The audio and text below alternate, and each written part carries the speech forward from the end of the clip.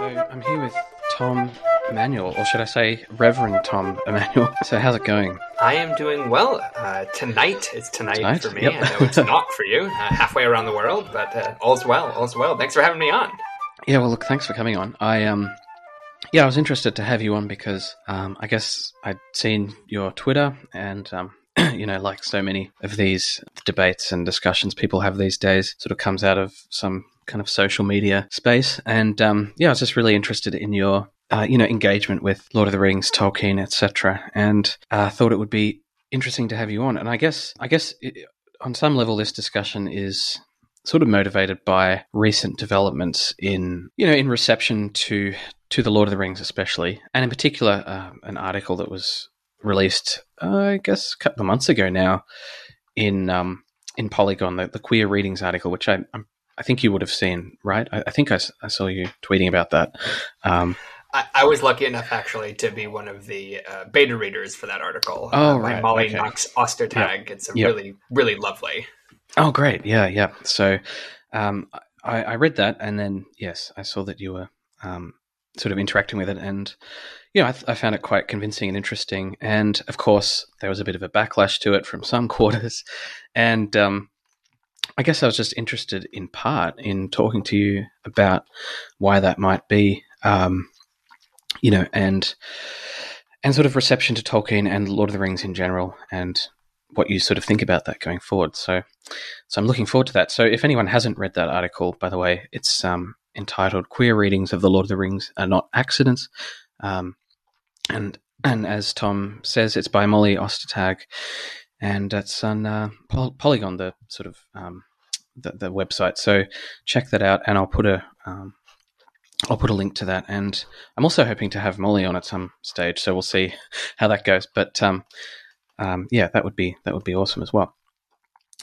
So check that out if you haven't. But I guess a question I start with fairly frequently when I have somebody on is how do you view the state of Tolkien studies at present? Thinking about it as a particularly scholarly area, but if you want to take that in a different direction and into sort of more general terms, that's fine too. But yeah, how do you see Tolkien studies at present? So I come at Tolkien studies in my professional work now more as a minister in the United Church of Christ. It's a progressive denomination here in the United States. Mm-hmm. And so I've been out of the academy for a couple of years. And so a lot of what I think about in terms of Tolkien and Tolkien studies is reception, is how does our reading of the text change, and how is particularly in terms of the different lenses of scholarship we're bringing to it. Tolkien studies has historically been described, even by its proponents, as it's a little siloed. Sometimes we focus a little too intensely on Tolkien alone, or don't read him in conversation with wider literary currents or wider social and analytical and et cetera currents. And one of the things that I'm loving about Tolkien studies now, and about Tolkien discourse in general, is the way that we are seeing more and more diverse voices coming to the table, more diverse ways of reading the text, not just from a critical perspective, although as with any great work of art, there's plenty to critique, but it's loving critique. It's people who have loved these books, who are encountering them anew through the lenses of gender and race and post-colonial studies. And not to say that these things haven't been going on in the field for a while, but I feel like at this particular moment we are seeing how academic discourses in Tolkien studies are now trickling down, or not even trickling down, but are now more widely available to fans, more widely available to people who may not necessarily be literary academics. I think the article by Molly Ostertag is a perfect example of,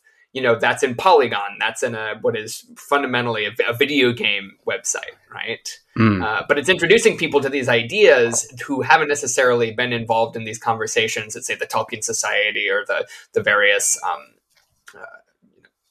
the literary journals Mm. are having, and I'm really enjoying that. I mean, on Twitter, one of the reasons I joined Twitter in the first place is to go find other Tolkien fans, and the quality of conversations and the diversity of interpretations you find, I think, is just so exciting. Absolutely, yeah. No, I I tend to agree. And as we've already mentioned, that article is a great example of this trend. I guess I'm just fascinated by the whole discourse that this article produced, and not only that, but I don't know if you saw on various Tolkien Reddits recently.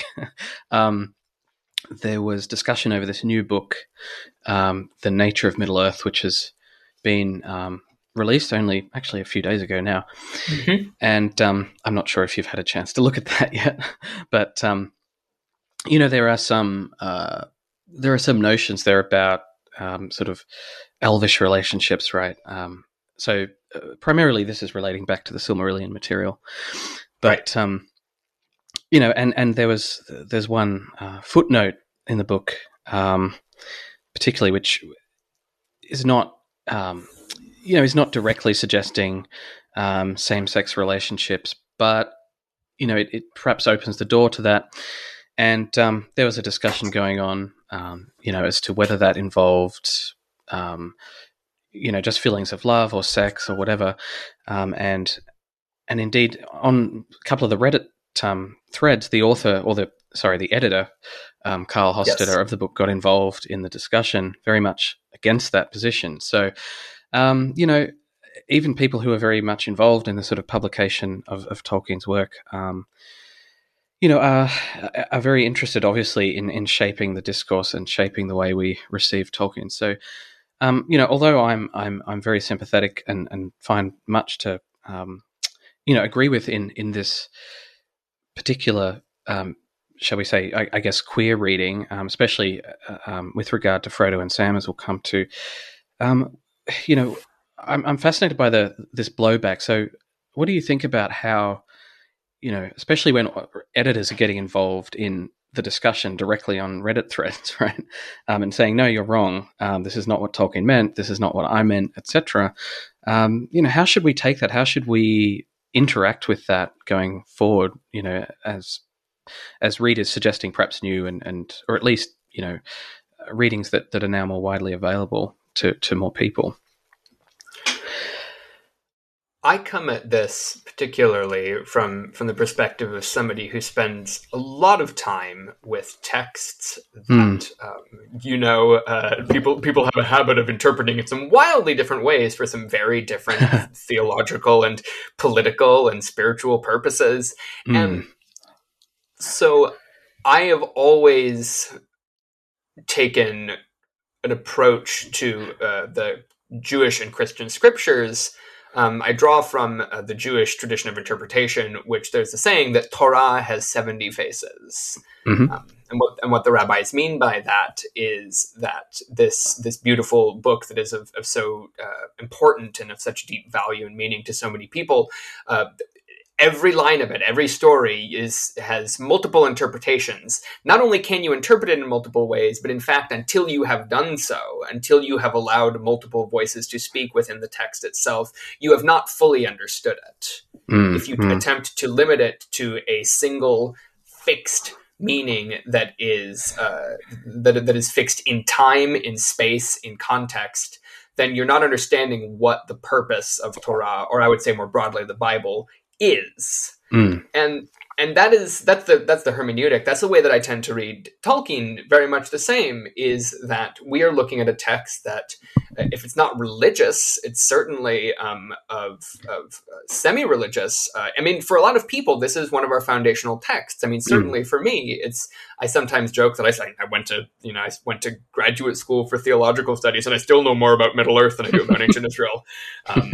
And that's 100% true, because this book is so important to me and to so many people.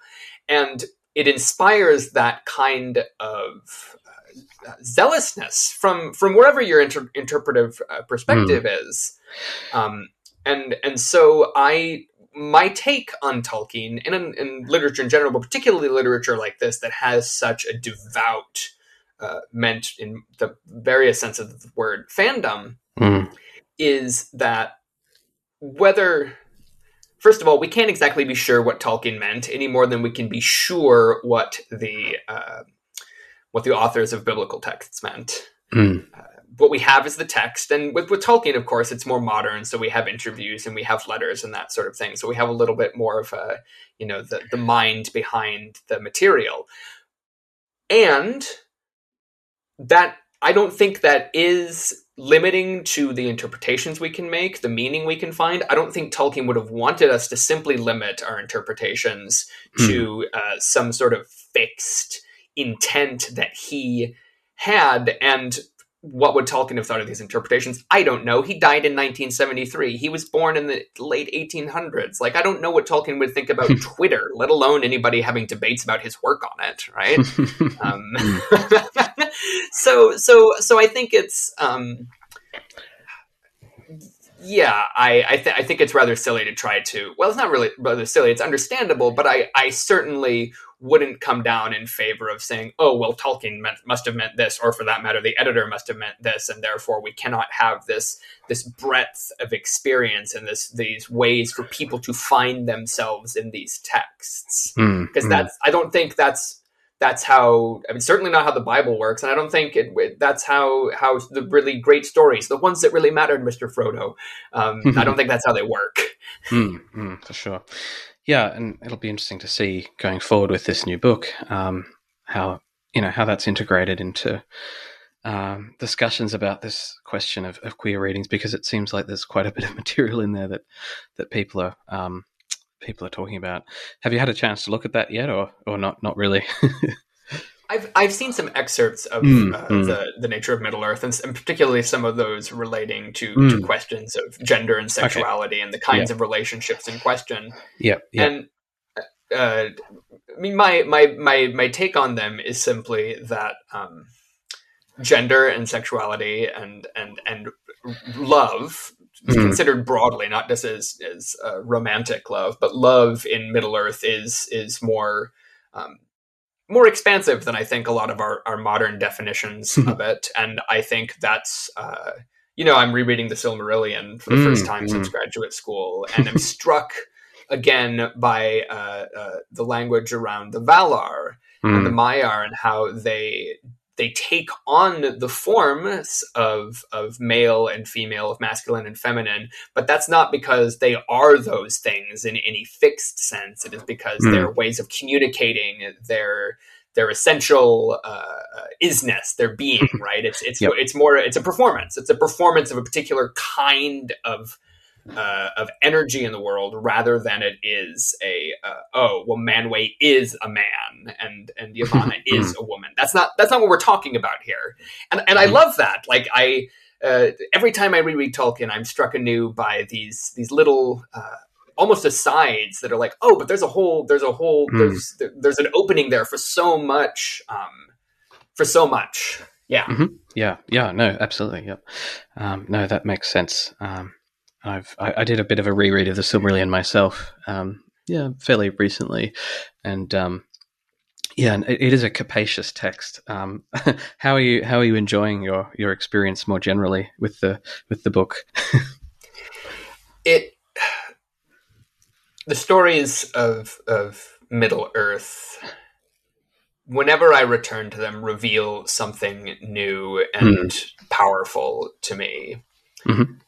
This time, I'm particularly struck by the letter to a potential publisher of Lord of the Rings at the front. It's the preface of the text, and just Tolkien's exploration or explication of his theology of creativity just grabbed me by the throat this time. It's so beautiful,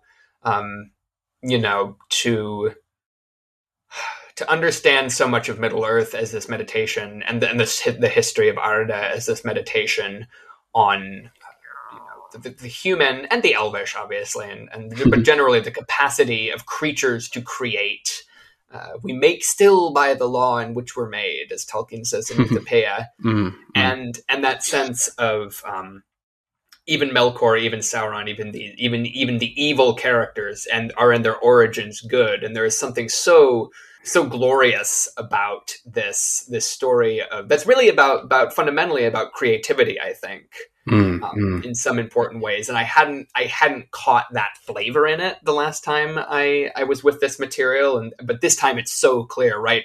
Right from the beginning, music of the Ainur, the whole, it gives me the shivers. I love it. Fantastic.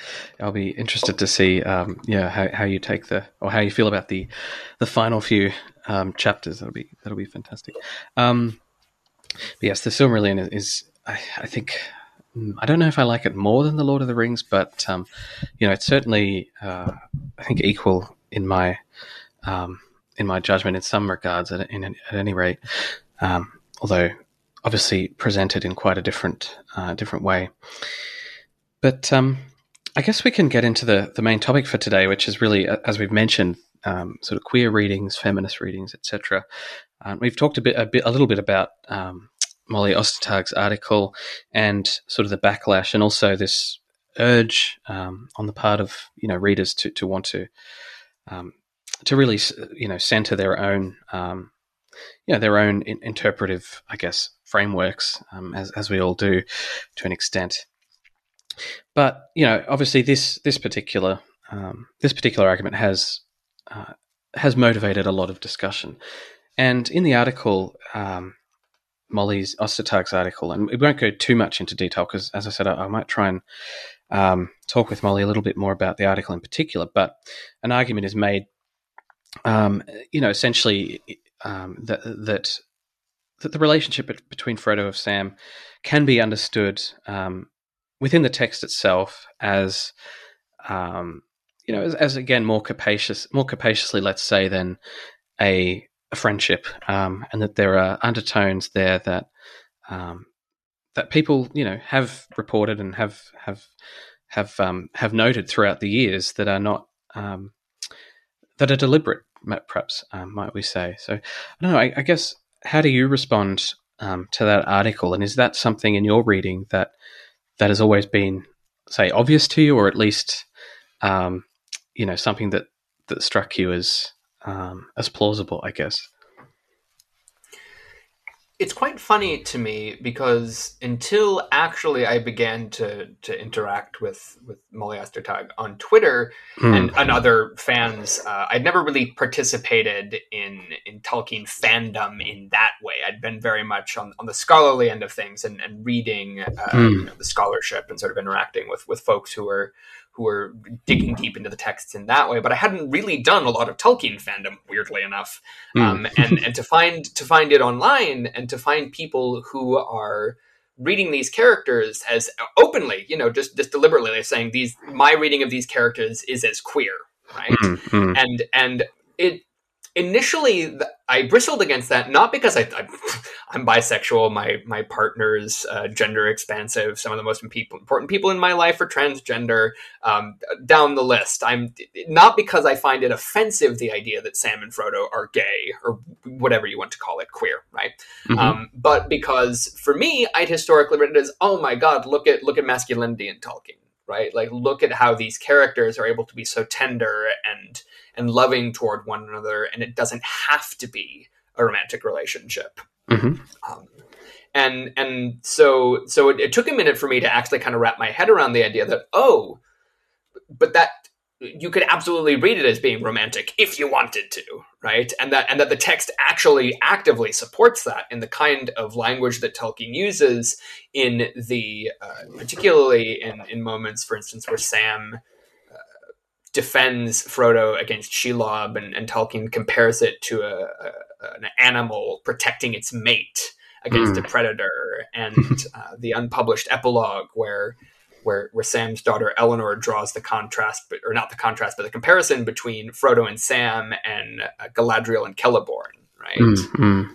And I just reread The Lord of the Rings aloud to my infant son recently, finished about a month ago, which was, oh my God. Talk about the waterworks, my God. Yes, I sort of followed that on Twitter, yeah. I live tweeted my experience.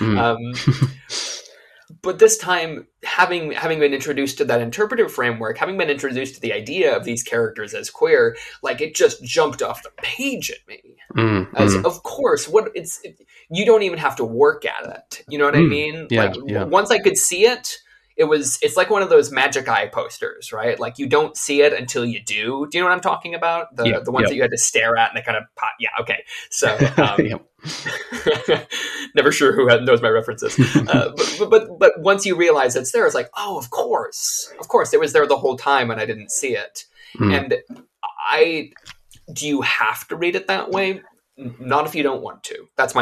You don't. You can read it as a very tender heterosexual or platonic relationship, I should say.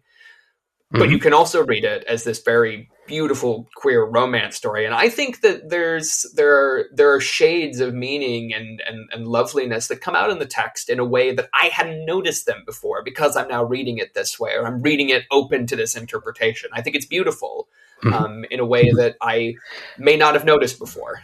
Yeah, for sure. I think I noticed myself on my own recent reread. I sort of spent the first half of this year reading it. So I guess that was kind of before the article came out.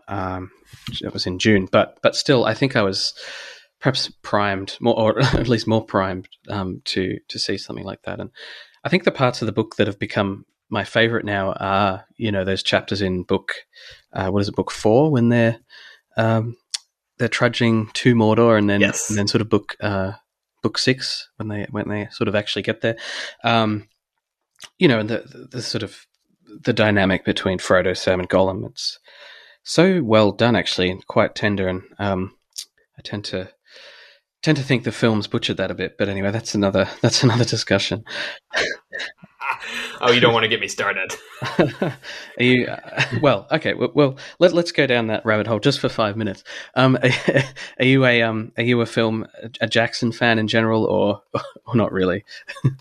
Out of interest. I'm rather insufferable to watch the films with because I seesaw back and forth between just tears of joy at how beautifully he captures scenes and moments and characterizations and the music and just the swelling grandeur of it all. And then 5 minutes later, I'm raging at the screen about how Peter Jackson fundamentally misunderstands Tolkien's moral universe. I don't recommend watching it. No, fair enough. Trip. I feel like yeah. I feel like I have a similar reaction every time. I actually did a rewatch recently, and I think I was quite insufferable to my housemate. But anyway, it was fun to revisit them, I guess, after a few years. And one of the things I realized about that, just to entertain the tangent for a moment, is I read The Lord of the Rings in 2001, before the films came out, before I even knew there were films going to come out. It's been I had my own ideas about what the text was and what the story was, even before I saw Peter Jackson's films. And I was only 11 at the time, but I have never encountered the films on their own terms. I've never been able to encounter them as anything but an adaptation of the books. And so I don't actually understand what it means to be somebody for whom the films were their introduction to Middle Earth. And I wonder how much of my insufferability watching them stems from that fact, is the fact that I'm not encountering this the way that many people of my generation and others, for that matter, younger generations, did, which is this is the story that they met first. And I have no way of taking off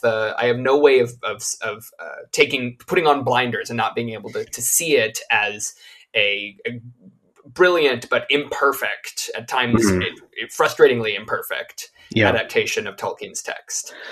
So I'm hoping that as I get older, I can be more generous to Peter Jackson's interpretation. But don't talk to me about Faramir. Just never talk to me about Faramir. Oh gosh, yeah. I mean, it sounds like we're the same age then, because I was about 11 when Fellowship came out, or 10. But I definitely saw that film in the cinemas. I have a very distinct memory of that before I'd read any of the books. But then I think I read the books before The Two Towers came out, so I was sort of in the middle. But I think I have the same reaction. I sort of the books are definitely the central the central pillar for me. The films are sort of very secondary Sure. as interpretations of the work. But yeah, anyway, bit of a film tangent. I guess it's hard to avoid Jackson, really. True. But yeah, I guess getting back to the discussion, I guess the question of Frodo and Sam in the Lord of the Rings, especially the books, of course, brings up the question, and I think you mentioned it before, sort of masculinity in general. There have been some essays, or at least some arguments made recently that, in a more general sense, there's something I don't know, that there's something positive or efficacious about masculinity in the Lord of the Rings generally. I think it'll be interesting to see with your reading the Silmarillion now what you think of that, because there's quite a few characters who are not quite as likable, shall we say, as Aragorn or the book Faramir. But how do you think about masculinity in general in the Lord of the Rings? And I want to also bring in the question here of the critique that I see less of these days, but used to be a major critique. Maybe it still is in some parts, that the Lord of the Rings is somehow a lesser book because there were fewer women characters in it. I feel like, as I've put in my notes, I feel maybe people have moved on from that debate. I feel like that sort of that score keeping kind of approach is less popular now. But I don't know. How do you think about that? I guess there's two questions in there, but I'll let you riff on it. Sure. As to masculinity, I mean, I think that Frodo and Sam are sort of a test case of that. As I said earlier, whether you read that as a love story in a romantic sense or a love story in a platonic sense, because it's a love story whether you like it or not, whether you impute romantic qualities to that is up to the reader. But they're iconic of the Lord of the Rings, and I think Tolkien's work in general, insofar as their masculinity is it's positive masculinity as a contrast to toxic masculinity, right? Like it's extremely positive. They love one another. They express their love for one another. They are physically affectionate. They and particularly, I think heroism in Tolkien is not. Certainly in the Lord of the Rings anyway, is not constructed around these kind of classical, ultra macho, heroic tropes. There's, I think, a lot of copycat fantasy really misunderstood Tolkien when they made their heroes the Aragorns of the world instead of the Frodos of the world. Not that to say that Aragorn is he's actually a very positive masculine presence. It's a masculinity that is predicated on defense of others, on honor, on commitment, on friendship.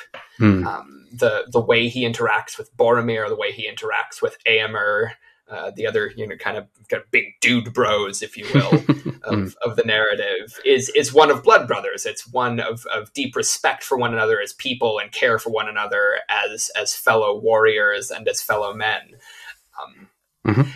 But I think that much fantasy went in the direction of, the Aragorn, the king, the warrior, the lord is the interesting character, and Tolkien is pretty consistent in subverting that in his text. Not particularly in The Lord of the Rings, which might be one of the reasons it's my favorite of his texts. But even the examples of things like Beren and Luthien. Beren is definitely not wearing the pants in that relationship, if you'll forgive a rather sexist metaphor. But the idea that this banned and outlawed man and his partner, the sort of just a maiden, that they're the ones who are going to bring down, going to be able to get their hands on a Silmaril, not the armies of the Noldor, not the armies of men, but these two people who are in love, acting out of love for one another and a commitment to one another and to goodness, that is actually going to be the thing that wins the day. And that, of course, is a very direct and obvious parallel, and I would call it an explicit parallel to Frodo and Sam in The Lord of the Rings. But there is this sense that in Tolkien that the traditional masculine virtues, I shouldn't say the traditional masculine virtues, the what are seen in certain quarters as the masculine virtues of things like strength and Sure. warrior culture and honor in a really kind of Yeah, macho kind over of. the top sense. Yeah. That's machismo, right? Mm. That's not the character. That's not the heroism and the masculinity that Tolkien presents. And to the extent that it appears in characters, I think you'd mentioned like Turin, Turambar, or in Feanor, Yeah. it is they are not coded as role models. Right? Mm. I don't see them framed as role models. I see them framed as these very powerful and interesting and conflicted figures, but they're not the kind of clear, virtuous role model that, say, Aragorn or Faramir is. Yeah. Yeah, it's interesting to talk about Turin. That's my favorite story in Tolkien, actually, my favorite book. And yeah, I think because his character is explicitly said to to have a very caring nature and side, so shall we say, and yet obviously for those who know the story, things don't exactly work out. So I think it's interesting. I mean that would be a whole essay perhaps for someone to write, but yeah, the sort of internal conflict in Turin, for example, between his what we might say healthy masculinity and his machismo or aggression is a central part of that story, and quite interesting. Whereas a figure like Aragorn seems to have shorn himself of all those sort of internal problems by the time we meet him in the Lord of the Rings, if indeed he ever had those sort of violent and impulsive character traits. I doubt it in Aragorn's case, but but yeah, Turin is an interesting and instructive contrast, and Feanor, of course, is just his own thing, I think. Correct. Yeah, so no, that's interesting, and yeah, I guess I'd just be interested to hear what you think about the other part of that question, or the other part of the ramblings that I gave before. Is it a I don't know. Women in Tolkien, this question, especially the Lord of the Rings, is that something that is still a question for critical discussion? I mean, obviously, it still is, and it probably will be for a while. But is that critique that the Lord of the Rings is a lesser work because, well, it doesn't have so many female characters? Is that something that you still hear a lot, or should or of these new perhaps discourses? Sort of supplanted some of that old discourse, I guess, around femininity, women in Tolkien, and things like that. My observation is more toward the latter, that certainly, of course, there are, by the sheer numbers, fewer women characters in Tolkien than there are male characters, and particularly in The Lord of the Rings. Mm-hmm. And that is, there's a kind of early 2010s sort of not particularly creative feminist read of that, right? And it's kind of like, well, there are no women in it, therefore that means that the text is necessarily patriarchal. And I think that, hey, fair enough, there aren't a lot of women in this text. It would be that's a fair critique. I don't think there's any dancing around that. I think it's worth looking at, of course, and maybe as a white guy in a straight passing relationship, maybe this is not entirely my lane. But I've heard from a number of feminist scholars and just, women and otherly gendered readers of Lord of the Rings and of Tolkien in general, that if you look into the characters themselves, so Éowyn or Galadriel, particularly in Lord of the Rings, that you find it's not as simple as the men do all the work and have all the battle glory and the women stand on the sidelines. I mean, Éowyn is obviously a counterexample to that, but in this last reread, I was struck by her very, very feminist rebuke to Aragorn, who's like, you need to stay here, you need to take care of your people. And she says, that is simply to say that you may remain in the house because the men no longer have need of it. And in the final hour, you may be burned in it. And it's like, yeah. whoa, like that, it's right on the money. Like he's doing his best to be kind and to get her to fulfill her duty to her people, or to encourage her to fulfill her duty to her people, but she nails it. She nails that kind of the what might even be said patronizing or paternalistic Yep. languaging toward her, and I think it's great in that even Aragorn can come off as condescending, right? And that she really, and so I love that, right? And I think that Galadriel as a character is much more nuanced than simply playing the sort of chaste virgin mother goddess energy. She is obvious. I mean, especially if you read the Silmarillion and the related materials, she's obviously got a lot going on. But just the power she embodies, and the sense of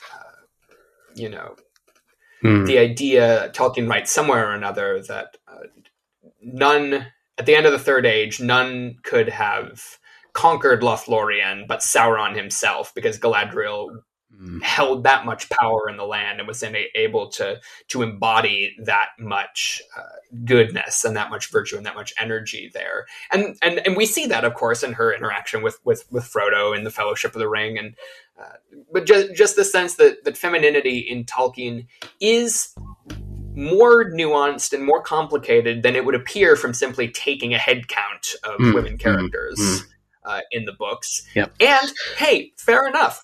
Absolutely fair enough that there aren't a lot of guys being mentioned. There aren't a lot of guys mentioned, or women mentioned in the New Testament either, unfortunately. They are there. And if you look at them, particularly people like Mary Magdalene or Mary, the mother of Jesus, they're much more complicated and interesting than you might guess based on some particularly patriarchal Christians' reading of them. But what can I say? There are two books I know really well. No, that's fair. Yep. Yeah, no, that's great. Have you ever? Well, yeah, I'm not sure if you've had a chance to read Eldarion and Arendis from Unfinished Tales. It has been a while, but I'm familiar with it. I don't remember the outlines of the story very well, but I mean, it's been a good 15 years. But right, yeah, no, fair enough. Yeah, Arendis is a very interesting character in that regard. If you ever get to that book again, just FYI. So yeah, I guess.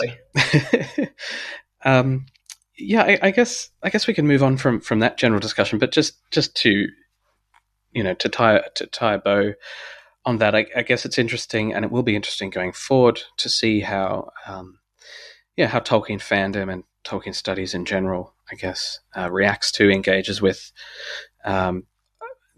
new voices. And gosh, I follow so many new people on Twitter who are doing PhDs, or they're, just writing about Tolkien or tweeting about Tolkien or doing Tolkien art or something like that.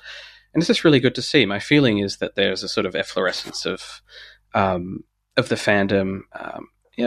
Maybe it's motivated in part by the Amazon show, although my impression is that that's not really the case. I think my impression is that it's motivated just by people discovering the books and reading the books and perhaps the movies. But it's really good to see. So as this Amazon show comes out, it'll be, be fascinating to see what they do with some of that material.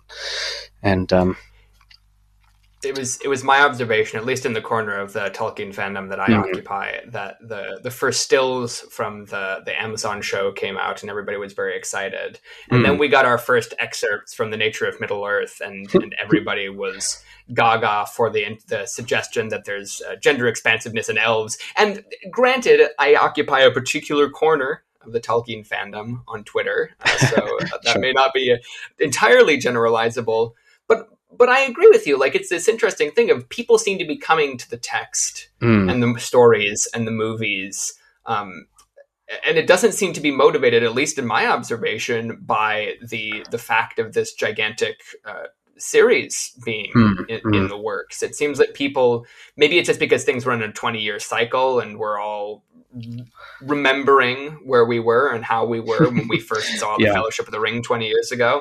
Maybe there's something in this, like the natural nostalgia cycle like that. But I do notice that even I got my copy of the Bulletin of the Tolkien Society, Amon Hen, this last week, and and their use of diverse diverse representation of figures from Middle Earth is so. I just think it's beautiful. I think it's beautiful that we are able, because of in many ways, because of the internet and because of the quality of the discourse, to be able to reimagine Middle Earth in this new light. It's really, I find it terribly exciting. Yeah, absolutely.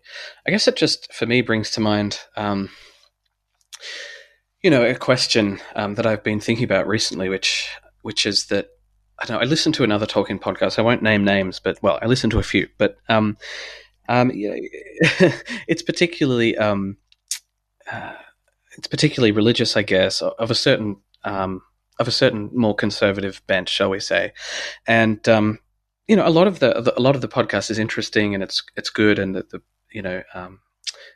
guests are very insightful. But there's a clear sense when listening to this podcast, for example, just to take an example, that that these sort of readings will not be welcome, and that they're not going to be interviewing Molly or anyone associated, shall we say, with that side of fandom, whether you call that the mainstream side or not. And I don't know, I just I sort of thought, okay, although there's a bit of an efflorescence here, I'm also seeing a siloing of, perhaps it's just reflective culture in general now, but a siloing of the fandom into different camps.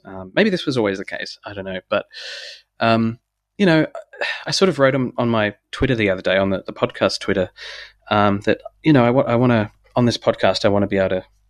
It's kind of set up as a secular space, for readers of any kind, and I'm sort of keen to interview different people and talk to different kinds of fans, but yeah, that's the goal. But whether or not that comes to fruition or not, but I don't know if you've noticed anything like that as well. And my feeling is it's going to be important to reach out and talk to, people of different persuasions. Not always, not to agree with them and to sort of mollycoddle, but to, to have a dialogue, sometimes critical in nature, perhaps. But I don't know how you would think about that.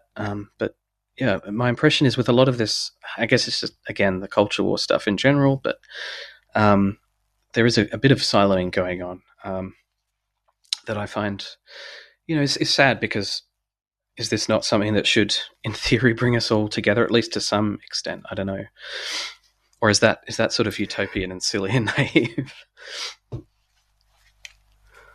Well, I've actually been working on an article on exactly that. Right. Out in about a little less than a week here, actually. Oh, okay. So I won't give too much of that away, but I do think that there's this very interesting thing that the Lord of the Rings and Tolkien in general is, and has, since its publication, been received positively, enthusiastically by people of all, a lot of different political and theological and aesthetic and literary persuasions. It's quite remarkable just how broad the fandom is for this text, just how broad the level of engagement is, and the extent to which one can work out a relatively coherent ideological or theological reading of it.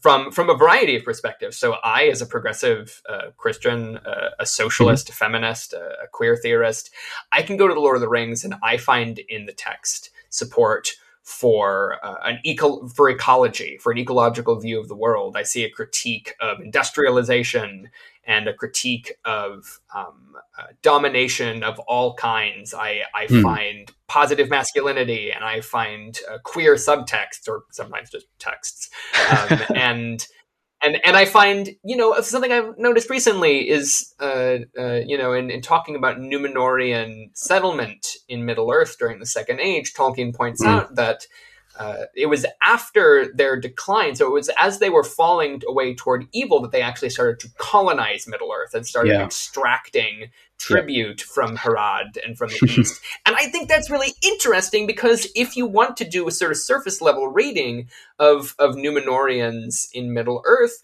well, you could say that it's Westerners coming into the east and colonizing it because they're better than everybody else, right? That is I don't think that's a particularly nuanced read, but it is there in the text if that's what you want to do with it, right?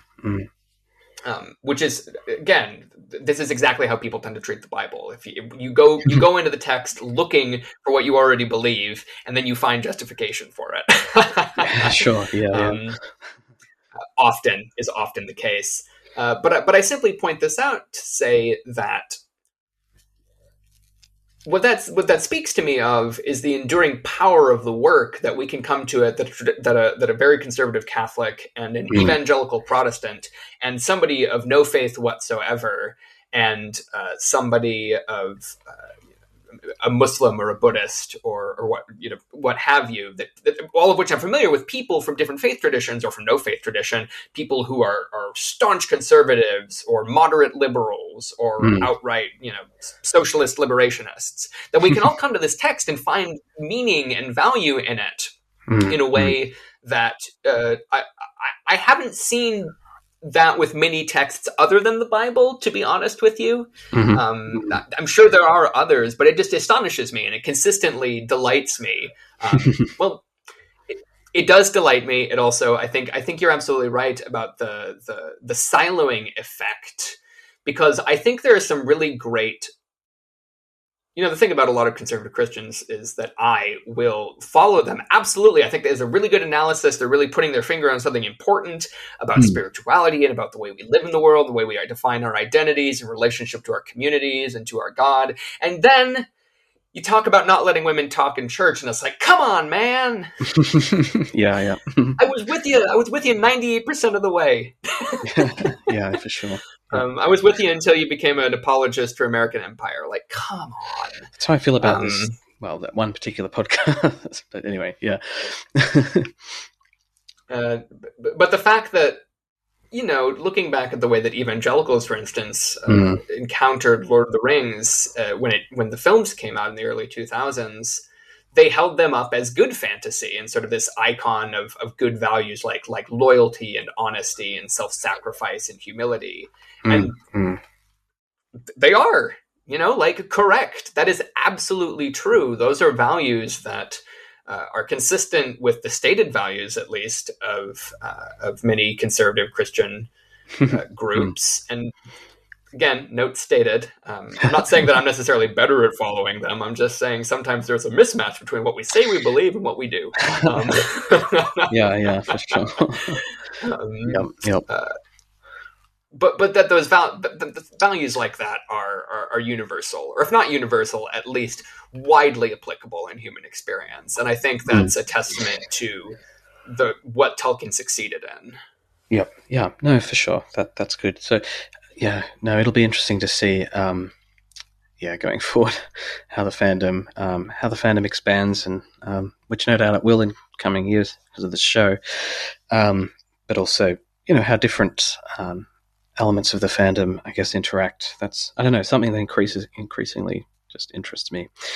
But, I guess to sort of close out, I've mentioned before that, or you've mentioned rather, that you were sort of live blogging or live tweeting, I should say, your reread of the book sort of recently, and I was following a lot of that with interest, and I'm just interested for you personally. Where does that deep admiration for the book, for the Lord of the Rings, stem from? Because I feel sort of, an affinity with those reactions, and it's definitely the same for me. So I'd just be interested in your response to that. So Middle Earth Where to begin? has been in. Yeah, that's a just big sigh. Middle Earth has been in my blood in my bones since the day I was born. My father read me The Hobbit aloud when I was too young to remember it. I can't remember a world in which I didn't know the words to all the songs in the 1977 Rankin Bass animated Hobbit. Right. Can't remember that world. It's lodged in there. And I didn't read The Lord of the Rings until I was older, until I was 11, because I didn't have the reading comprehension to do it yet. Sure. But as soon as I found it. I find it difficult to articulate how much these books mean to me. And I think part of that lies in the way they bridge grief Mm. and joy. Mm-hmm. Mm-hmm. There's something about these texts that, about this story of the world kind of sucks. There's a lot of evil in it. There's a lot of, it's not the way it should be, or it's not the way it could be. Much that we love is passing away before our eyes, and our efforts to change the world seem, on their face, foolhardy. A fool's hope, Yeah. as Gandalf says, Yeah. at some point or another, and that, just that deep and abiding sense. Number one, that not the confrontation, the awareness, the reality of the grief of being human and being in the world, and the commitment to go on, to friendship, to community, to beauty, to love, to the light that shines, and the shadow is only a small and passing thing, and there's light and high beauty forever beyond its reach. My favorite passage in the Lord of the Rings: Sam looks up, sees Eärendil Yep. in Mordor. That's it to me. It's something I can't put words to, but inspires the way that I live. It inspires my work as a minister. I can't tell you how much it meant to share that aloud with my son, to have the first book he ever heard in this world be The Lord of the Rings. That's beautiful. And the day he was born, I read the opening paragraph of an unexpected party, or a long expected party to him, and that it's the bedrock of my sense of story. It's the bedrock of my sense of what story can do for us and to us. And I don't have any. I feel words fall really short of it. Words really fall short of it, but I love it so much. Yeah, that's beautiful.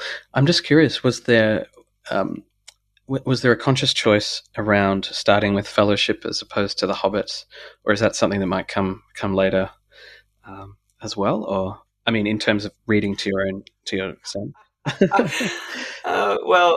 It's honestly because we were. I had just finished reading The Hobbit to the kid's mom. Right. So I'd been reading it aloud. That was something we do as a couple. We read aloud books to one another. So I just finished The Hobbit, and then my son Ari came into the world, and hey, it was the right time to drop in the Lord of the Rings. Right. No, that makes sense. Yeah. No, that's cool. Yeah. I was just curious about that. Yeah, I think that's beautiful, and I'm curious about, on my own recent reread. As I mentioned, I sort of went back to it the first half of the year. I was struck by, I mean, that passage you mentioned is beautiful, where Sam sees the star. But I was also struck by Frodo as a character who often is overlooked in favor of Sam. He often feels like a bit of a blank slate, perhaps, in people's minds. But what do you think of Frodo as a character? I sort of, every time I read the book, I grow to appreciate Frodo a little bit more. Maybe as I'm getting older, I'm getting more sort of, I don't know if Frodo's he's not cynical exactly, but his heart's sort of not in it in the same way that Sam's is. I'm not quite sure how to put it, but I don't know if you had any reflections on Frodo as a character from your recent read through, but it's just something I was thinking about. My take on Frodo is that he's very tired and very sad. Yeah, for sure. And I don't mean those as like he's just a sad boy. He's just he's just mopey. I don't read him that way, but that he, perhaps uniquely among hobbits, or certainly sort of understands the grief of the elves. Yes. Yeah. He understands the loss. He lost his parents young, and then he loses his gay uncle, if you will, at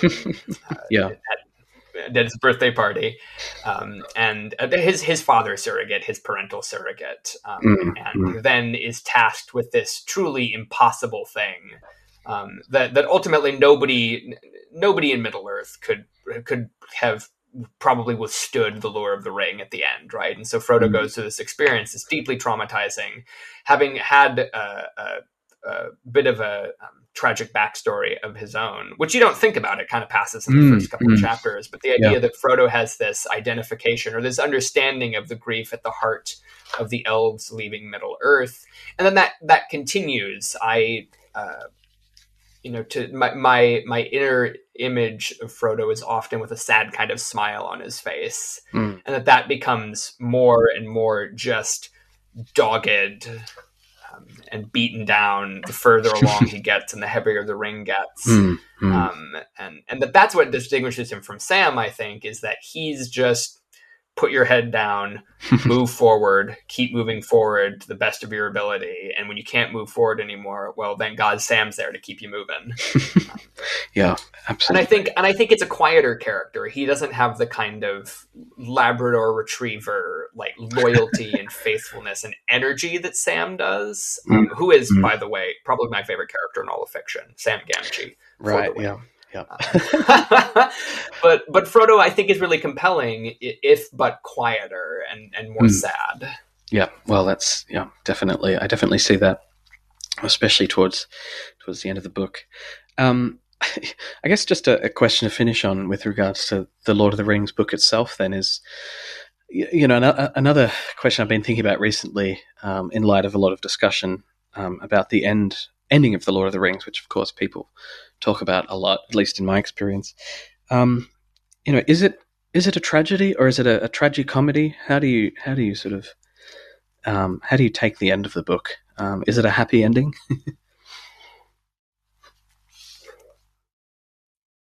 That is such a hard question to answer. Yeah, sorry to spring that on you. I believe that it is. I mean, tragicomedy gets closer to it. I'd call it a bittersweet ending. Sure. More than happy or sad. Our protagonist is too traumatized to remain in the world, to remain in the land that his actions saved, the land that he went on the quest for in the first place. And yes, the king returns, and it's a beautiful summer, and Sam has too many children to count, and Sauron is overthrown, and it all turns out, at least on the surface, very well. It's a happy ending in the sense that our heroes survive and the evil is defeated, but the elves are leaving. Frodo leaves. The Ents are dwindling. The dwarves are dwindling. There's this very real sense that we are passing out of this world of magic and mystery and high beauty into the world of men and women and humans. I think I could go on. I will simply close that. I think it's very good that Tolkien decided to cut the unpublished epilogue. I think The Lord of the Rings ends perfectly where it does.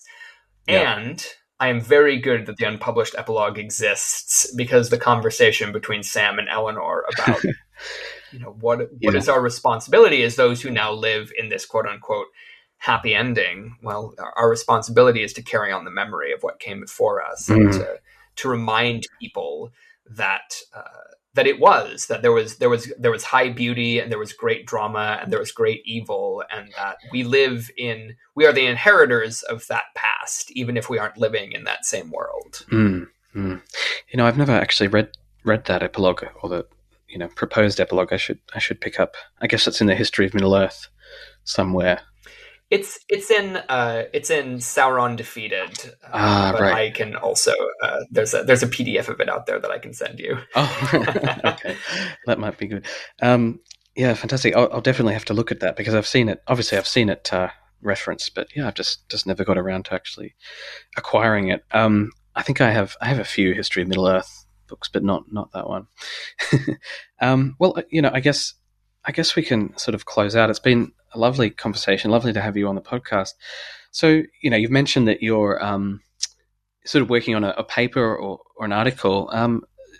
how do you see the future for you and Tolkien? You mentioned that, and this is something else that I've sort of seen you or followed on Twitter, as it were. You mentioned Tolkien a lot in the ministry, in your ministry, which I think is great. Um, I'm guessing that will continue, but what else is on the cards, as it were?